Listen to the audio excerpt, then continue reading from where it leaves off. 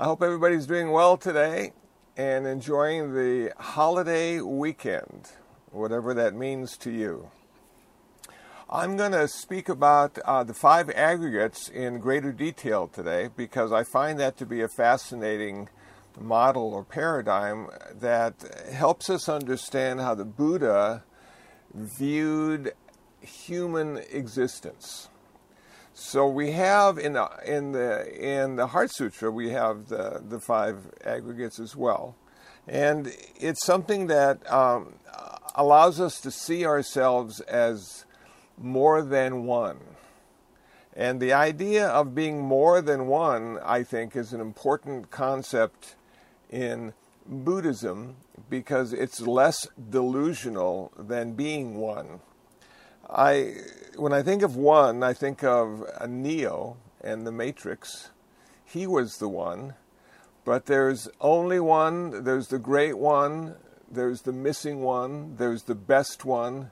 One always has something connected to it that makes it fantastic, more than two. And yet one is how we view the world. We look at one tree at a time, or one street at a time, or one sidewalk at a time. And yet, it doesn't exist in that way, ultimately, only relatively. So let's go through the 5 aggregates, beginning with form, and then we have sensation, perception, volition, and consciousness. Now, the form is our body, and our body is the vehicle we use to get through this world of ours. It's composed of 4 things according to ancient ideas of what the body was composed of. It was earth, air, fire, and water. And because we live in the 20th century or 21st century now, we've done away with those, and now we're just simply a bunch of chemicals that are interacting with each other that create this form that we use. Now, the form aspect is interesting to me because it's always in a constant state of flux. You can see that for a couple of days I haven't taken my face to the razor. But when I do, then the form changes and the concept about my form changes. We also find that as we age, certain parts of our form tend to need a little bit of help. So some of us wear glasses. I just bought some computer glasses with the blue tint, so my eyes don't get quite as tired, and it has a small magnification, so the screen looks a little bit bigger when I wear my computer glasses. And what I'm doing is I'm helping that form aspect of eye, that vision aspect. And some people have a hard time hearing as they get older, and we have hearing aids that will boost the frequency and the gain and the volume to allow them to hear at a fairly normal level again. So what we find with form is it's constantly changing. It's how we're generally identified in the world. We're seen as being tall or small, overweight, underweight, a good suntan, in need of a suntan. So we're oftentimes critiqued by the way we look. In the same way they say, don't judge a book by its cover. Well, don't judge a human by its form, because there's 4 other aspects that come into the picture. So that's where we start with form. Form's always changing. Everything's always changing. And that's the part that we're going to investigate in greater detail as well. So the next thing, form, sensation. Now we have 3 kinds of sensation, and we experience them in 2 ways. We have a mental sensation, and we have a physical sensation. But they're both constructed using pleasant, unpleasant, neutral. We like things that make us feel good and think they'll make us feel good. And we don't want things in our life that make us feel bad or make us feel worse. And we have physical and we have mental. So a physical aspect to make us feel good might be chocolate chip ice cream. That will make us feel better because we'll have a sugar rush, and won't life be wonderful? A thing that may not make us feel better is broccoli or cauliflower. That may make us feel less better because we don't like the way they taste or we don't like the way they smell. And so we find ourselves being attached to the good, and we find ourselves having aversion to the bad. So we have pleasant sensations, unpleasant sensations, and then we have neutral sensations. And to be honest with you, in thinking about this talk, I realize that most sensations are going to be neutral because there are just too many of them. And if we were concerned with every sensation we became aware of, we wouldn't have time to do anything else. So a great deal of our sensations don't catch our attention. But the good ones and the bad ones, the pleasant ones and the unpleasant ones do. And we've got mental and we have physical. So we have form, we have sensation, and we have perception. Perception is the third aggregate, and probably the most interesting one to me, because it's the naming quality. It's really what sets us apart from all other animals or life on this planet, is we're able to name stuff, and we're able to understand what we're naming, and we're able to see it in a much different way than any other creature. So how does this naming start? Well, we have the potential at birth to name everything because we have the potential at birth to have language. And as we go through our early years, our parents have a great deal to do with giving us a vocabulary. Probably the first word we learn is mom, which makes her really happy. And maybe the second word is dad, which makes him happy. And then we might learn the word chair or table or door or glass or fork or spoon. And it continues in our early childhood of just accumulating names that we connect with certain perceptions, with certain images, with certain sounds, with certain smells, with certain tastes, with certain touch or feelings. These images allow us to understand the world not only a word at a time, but a sentence and a paragraph and a page at a time.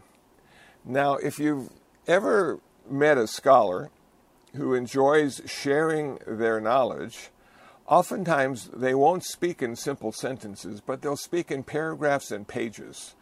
And to their delight, only 4 people in the audience understand exactly what they're saying because they're so smart. So I've always felt that I didn't want to get that smart. I wanted to speak in sentences and paragraphs where most people understood what the heck I was saying, so I could share with them my understanding or my experience of the world from a Buddhist perspective. Now, as we go through life and mature and get to be 5, 6, or 7 years old, our parents decide it's time for us to go to school, because school is an accelerated learning process, and we're going to be learning all sorts of things. We'll be able to draw lines on paper and make words, and we'll be able to read books, and we'll be able to interact with the fellow students in the kindergarten class, and all these things will start to socialize us in a very specific way and get us ready for the greater part of our life, but also the beginning of becoming somebody. Somebody training is really important. We all need to be somebody. And so this is how it starts. We go to school and we start becoming somebody. And then we go through the grades. We got kindergarten, we have first grade, second grade, third grade. And then we have junior high, then we have high school, and then we have college. And as we continue to work our way through the learning process, we acquire more and more words. more and more ways of looking at the world, and we start to gain our personal opinions about how things should be, how things are, and how things were. And you just look at that and going, wow, I'm in charge now of the world because I see how it could be better. I see why it's worse. And of course, I have 1,001 opinions on every subject that I've studied and learned about, and every sentence and paragraph that I've memorized. Wow, okay. Now it gets really complicated. This perception thing started out with just naming a tree. Now it's what kind of tree. And now it's the forest that the tree lives in. And it continues to go on and on and on and on. And then we start to see that our world no longer exists outside. Our world now exists inside. We are creating our world moment by moment because of what we feel, the sensations, the emotions that go along with those sensations, and what we understand to be part of the world, which is everything else. We don't think of it as an internal. We think of it as an external, but it's being created internally, moment by moment, always changing, always in flux, always different from moment to moment. Okay, so perception, naming. This gives us the power to change the world, to change the direction of rivers, to build buildings that are 100-story, 200 stories tall. Now we come to form, sensation, perception, and we have volition is the next one. This is the fourth aggregate. And volition is, in Pali, is sankhara, but an easier way to understand it for me was this is the activity aggregate. This is what we do. This is how we do it. This is why we do it. This is how we get out of our chair, get into our car, and go to the store. It's the activity aspect of the aggregates that allows us to be and interact with the world around us. It allows us to change our clothes, to buy new shoes, to go on vacation, to take airplanes to our vacation destination. This allows us to do everything we need to do, and this volitional aspect can be hindered by physical aspects of not being able to walk or run or move your body in the way that you used to, not be able to see or hear as well as you used to. All these will hinder our volition, our activity in the world, but we compensate, we get used to it, and somehow these restrictions tend to make us more creative rather than less creative. So a lot of artists will actually put problems of their art creation in place so they can find workarounds and be even more creative. Fascinating stuff. Okay, so we have form, sensation, perception, volition, and now we come to consciousness. Now, consciousness is a confusing aspect of Buddhism because it really morphed into something else as we get into later Buddhism, as we get into the Mahayana. But it started out fairly simple. The Buddha said we have 6 kinds of consciousness. We have eye consciousness, we have ear consciousness, we have nose consciousness, we have tongue consciousness, we have body consciousness, and we have mind consciousness. And this is often translated or looked at as a simple awareness. This awareness consciousness allows us then to move into sensation and perception and volition. So without this general awareness of the eye, the ear, the nose, the tongue, the body, and the mind, it wouldn't work. All the aggregates work together, interconnected and interdependent, always in motion, always in flux, and always changing. So there's not necessarily one that's dominant over the other one, but they work together to create this world that we look at and consider to be our world and our specific and special way of interacting with it. Okay. In later Buddhism, consciousness became a much bigger deal. And if you're a meditator or if you do yoga, you realize that oftentimes the consciousness is looked at as we want to change our consciousness. We want to make it more peaceful. We want to make it more inclusive. We feel that if we can change our consciousness enough, that will be enlightenment. Enlightenment will be the change of consciousness. And that's not viewed in early Buddhism in that way.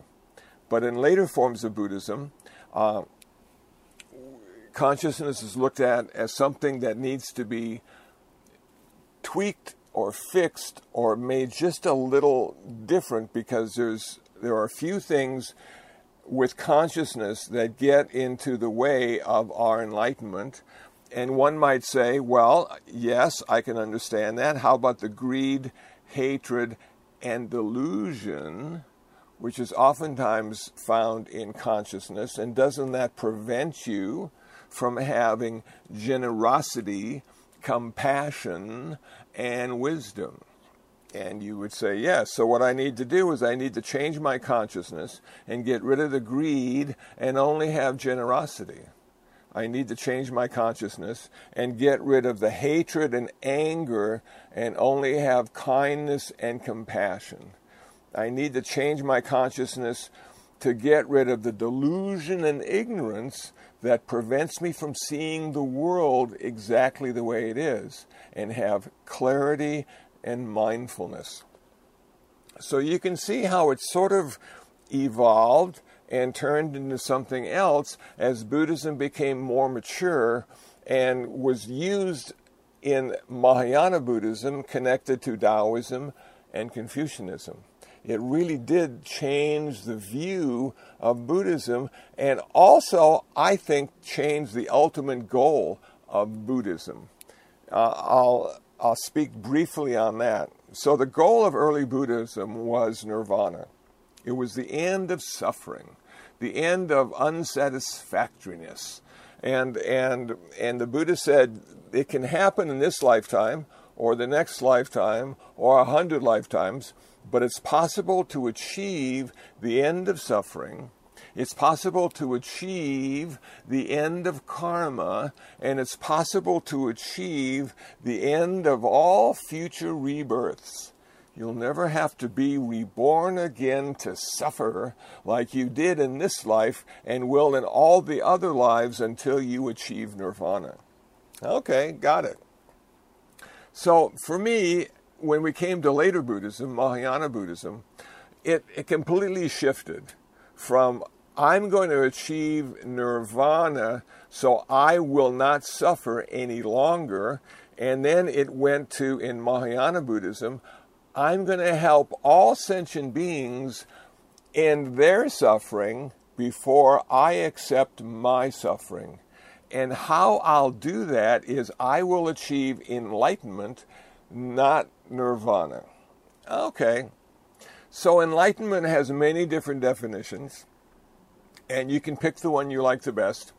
But for me, enlightenment is the experience of the interconnectedness and interdependence of all phenomena. That is the enlightenment experience that I consider to be achievable in this lifetime. So, but what does that mean? You know, I love it when people sort of just give you a definition and then let you hang with it.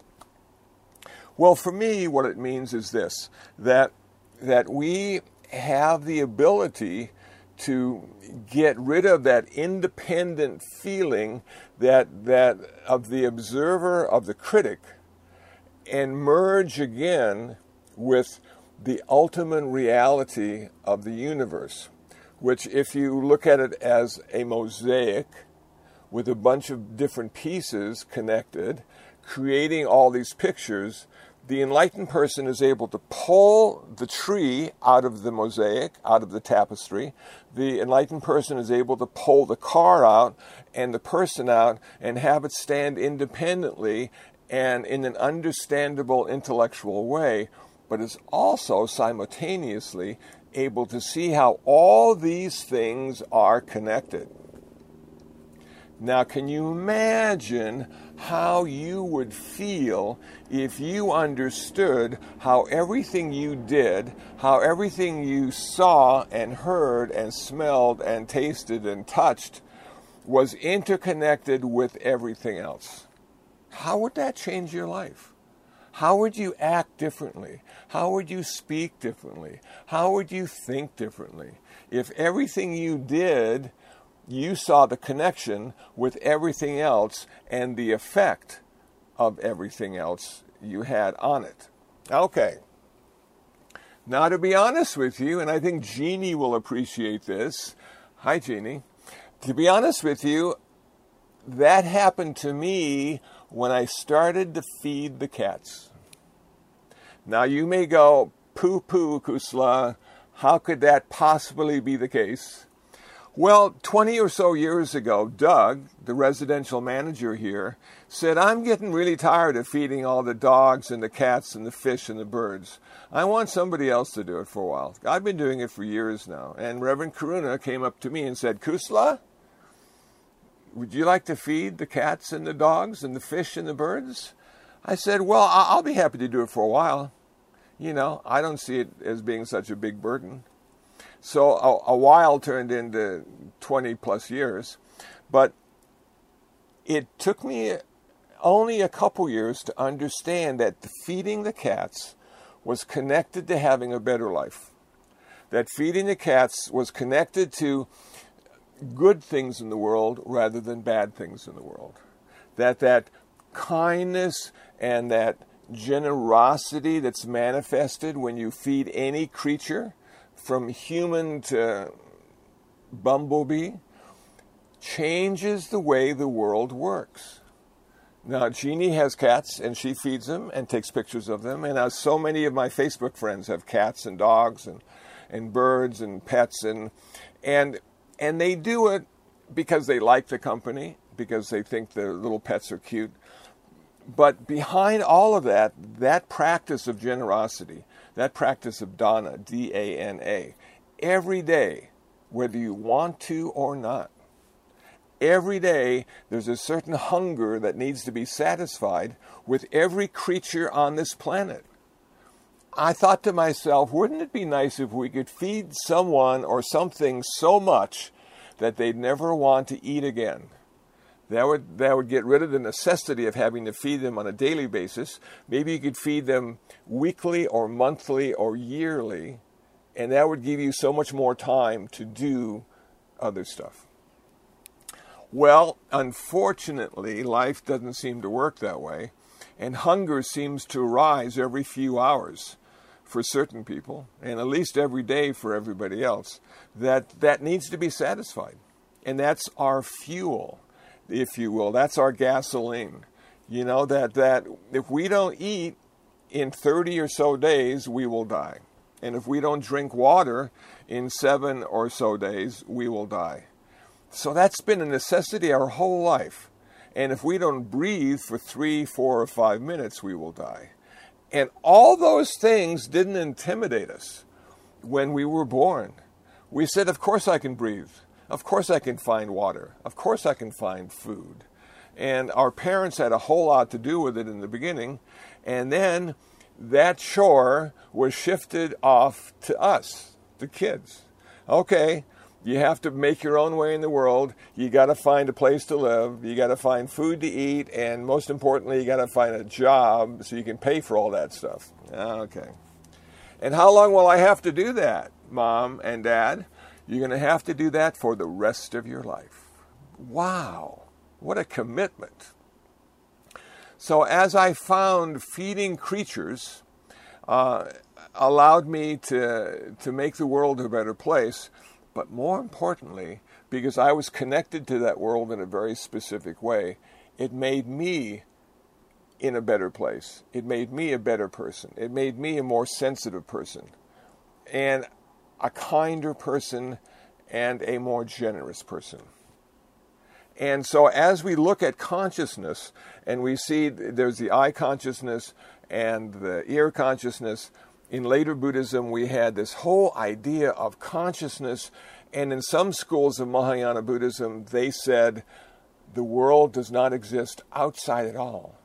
The whole world exists in your consciousness, in your mind. You are creating it moment by moment. You are in charge. All you need to do is have a bunch of good thoughts and you'll be living in a good world. And if you can't have a bunch of good thoughts and have a bunch of bad thoughts, you'll be living in a very uncomfortable world. So the way you perceive the world ultimately is up to you. And in our Buddhist training, what we're trying to do, I think, is change the way we experience the world. That's it. The world is the world, and it moves in its own way, but we have the ability to interpret it in many different ways. We have the ability to experience it in many different ways. So how can you start today? Selvin says. Kusala, how can I start today? How can I start to experience the world in a different way? Well, I would say the 5 precepts. Number 1, Selvin, when you wake up tomorrow morning, say to yourself, I'm not killing anything today. I don't care if it's a mosquito or a cockroach or a mouse or a rat. Whatever it comes in my way, I'm not going to kill it. I'm going to recognize the fact that somehow it made it to Earth. What the hell are the chances of all these little creatures and humans and buffaloes making it to Earth, the only planet that can support life in this way? And it found out how to get here. So we don't want to kill it. We want it to survive and thrive. And if you can figure out a way to feed them and they don't interfere with your life will be so much better, and theirs will too. The second thing is quit stealing stuff. You know, everybody is taking things from people. And I tell you, the thing I talked about last Sunday in my talk in Simi Valley was people love to steal time. I don't know if you've been aware of that, but they'll come up and they'll tell you the most boring stories you've ever heard because they want you to listen and feel it the way they do. And to be honest with you, we're all different. We all have different lives. We all have different educations. We all have different experiences. None of us are going to feel that story the way they do, but we can sympathize, we can empathize, we can support, we can be kind. But we have to be aware that people are out there wanting to steal our time. And I know Victor feels this way. As we get older, we have less and less time to give away. Everything becomes important. We get up early, we stay up late, we get all the stuff done because we don't know how many more days we have before we won't have any more days. Now, I don't know if you're into graveyards and cemeteries, but Hollywood Graveyard is one of my favorite YouTube channels. And the guy walks through all these cemeteries and does a whole background of the grave, the person that's in the grave. And there were so many stars buried here in Los Angeles, so many famous and important people buried here in Los Angeles, from the 20s and the teens up to today. And I'm thinking to myself, wow, they're all dead. You know, they made millions of dollars, they were famous, everybody knew their name, and now nobody knows where they are. And one of the weirdest experiences I had this week was doing the graveyard thing on YouTube and Richard Burton's graveyard. Richard Burton. Man, he married Elizabeth Taylor twice. He made some of the best movies. He was a renowned actor, and he was rich and famous. And he has a little grave that's buried way, way far away underneath these trees. Nobody's ever going to go there. It's just too darn far away, and I think it's in a different country, if I'm not mistaken. And I thought, wow, such an important life, and we all have the same ending. So don't let people steal your time. It's not worth it. You got stuff to do. You got places to go. You got people to be, not to see. Okay. Now, the third one is no sexual misconduct. And this is tough because we live in LA, and everybody is desirable in LA. But you know what? It will not change your life in a better way. It's going to make your life so much more complicated, and it's going to have so much more drama, and it's not going to end well, and it's only going to cost you money and time. So just, practice a discipline that allows you to go into various circumstances and feel not indifferent, but have equanimity. Have that perfect balance of mind. Let somebody else do all that stuff. You got things to do. You're working on enlightenment or nirvana. You don't have time to mess around. And if you find a partner, make sure that they want enlightenment and nirvana too, so you can work together and you can share that journey and share that final destination and goal. Okay, number 4, speak skillfully. No harsh speech, critical speech, lying, opinions. Opinions. I love my opinions, but I realize they're simply my opinions. And they will not affect anybody in the way they affect me. So I try not to share them. I made a terrible mistake with speech last Sunday in Simi Valley. A guy comes up to me and he's talking about how it's going to be streamed over the internet. He says, we're going to stream your talk in 3 different ways. We're going to have YouTube, we're going to have Facebook, and we're going to have something else, he said, their own streaming service. And it's all going to go out, and there are so many people who are going to see it. And what did I say? And once you say it, you can't take it back. I said, I'm going to be famous. I'm going to be famous. And he just turned his back and walked away. I'm thinking, now why did I say that? Well, I thought it would be funny. But you know what the problem is when you try to be funny with a mask on? They can't see your face. They can't see you smile. They can't see you sort of, being a jerk but doing it in a fun way. They can't see anything. All they see is a face. It's like reading a transcript. It takes all the emotion and fun out of the joke. So I've decided that if I'm wearing my mask, I'm not going to be funny because I'm not funny. Okay, number 5, don't get intoxicated. Don't get high. It just makes life fuzzy and less clear, and you have less enthusiasm about things. And it just doesn't make it better. It makes it worse. So the idea is we got to strive for clarity every day. Every moment. And if you're in a social situation where you're having a little wine or you're having some beer or moderation. What did the Buddha say? He said, I teach the middle path. I teach 2 beers, not 10 beers. And that's what we got to sort of stick with. We got to stay in the middle. Not too much, not too little. If we don't drink at all, people will be suspicious of us. What's wrong with him? Why isn't he drinking? If we drink too much, they'll go, well, I know what kind of guy that guy is. So we want to be in the middle. Keep them guessing about our sobriety. Don't just come out and say, I'm a teetotaler. You're going to turn off a lot of people because they like to drink. But don't be a drunk because that doesn't work either. So can you just have 1 beer and sip it for 8 hours through the party? Probably. And you can maybe refill it with ginger ale or something. And then people won't pick up on the fact that you're trying to be sober and trying to have a life filled with clarity and compassion. Yes, clarity and compassion. They work well together. So in looking at the 5 aggregates, I think what we're doing is we're starting to say, okay, this is how I am explained in Buddhism.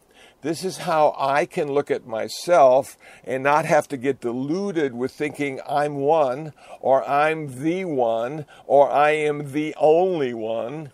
which will not get you very far in this world of 7 billion people.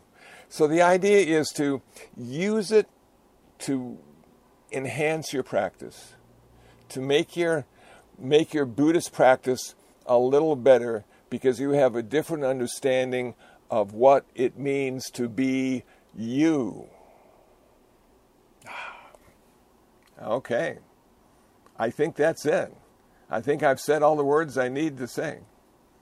So, does anybody have any questions or comments on what I've said and how I've said it? Selvin, how about you? Any comments, Selvin?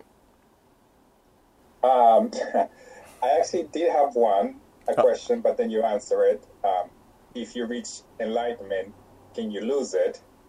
It is possibly that is true, and you regain it back by doing the 5 precepts all over again, following. Well, now, that's an interesting statement. That's more of a statement than a question. And in Zen Buddhism, they say there's different kinds of enlightenment. Okay, there's momentary enlightenment. And momentary enlightenment can happen at a retreat. You've been sitting for a weekend, and all of a sudden, the flash of light, you understand how the world works, and then they ring the gong, and you forgot everything. But you had that moment, okay? You had that moment. It went away. You can capture it again. They have longer kinds of enlightenment that might last for a couple of weeks or a couple of months, and they have permanent enlightenment that will last until you die. But I don't think enlightenment is nirvana. I think it's two different things. And so when you achieve enlightenment, what you've seen is the possibility. And I think that's just an amazing experience. And if you've seen the possibility, you have a much better chance of being free, because you're not stuck in just one reality. You're not just stuck in the relative reality of your everyday life. What you've seen now is you've touched the ultimate reality that's available to all of us, because we make it up. All the things that are interconnected and interdependent make up, according to me, this sort of ultimate reality, and you've tapped into it even for a moment, even just for a few moments. So you realize you're never stuck. You're never stuck again by looking at life in just one way. You have an option now, and that option allows you to have a much freer sense of what it means to exist on this planet Earth. So you're right. So there's momentary, you forget it, you get it again. There's longer, and there's permanent, and all that stuff, of course, is just in the models that people have written down, and none of us know exactly, because none of us have achieved it as far as I know. But it's the kind of thing that, for me, allows me to have possibilities in life. There's nothing worse than just looking at your life as just going to play out and you'll be in the grave, And there's so many different possibilities available to us if we understand or know that to be the case. If we can see it or other people have told us. Okay. Anyway. Hi, Jeannie. You want to say something? Yes. Lately, I know you were saying we should have positive thoughts, but when you wake up in the morning and most everyone around me is talking about the world's going to end because what we've done to it, and we're the last generation of freedom, of just all kinds of stuff. That's what I hear every day. It's really hard to think positively. So what do you think about people who are saying the climate change is going to ruin the world, it's going to end soon, and it goes on and on. Every day I hear it. And then when you hear the news of the fires and the floods and the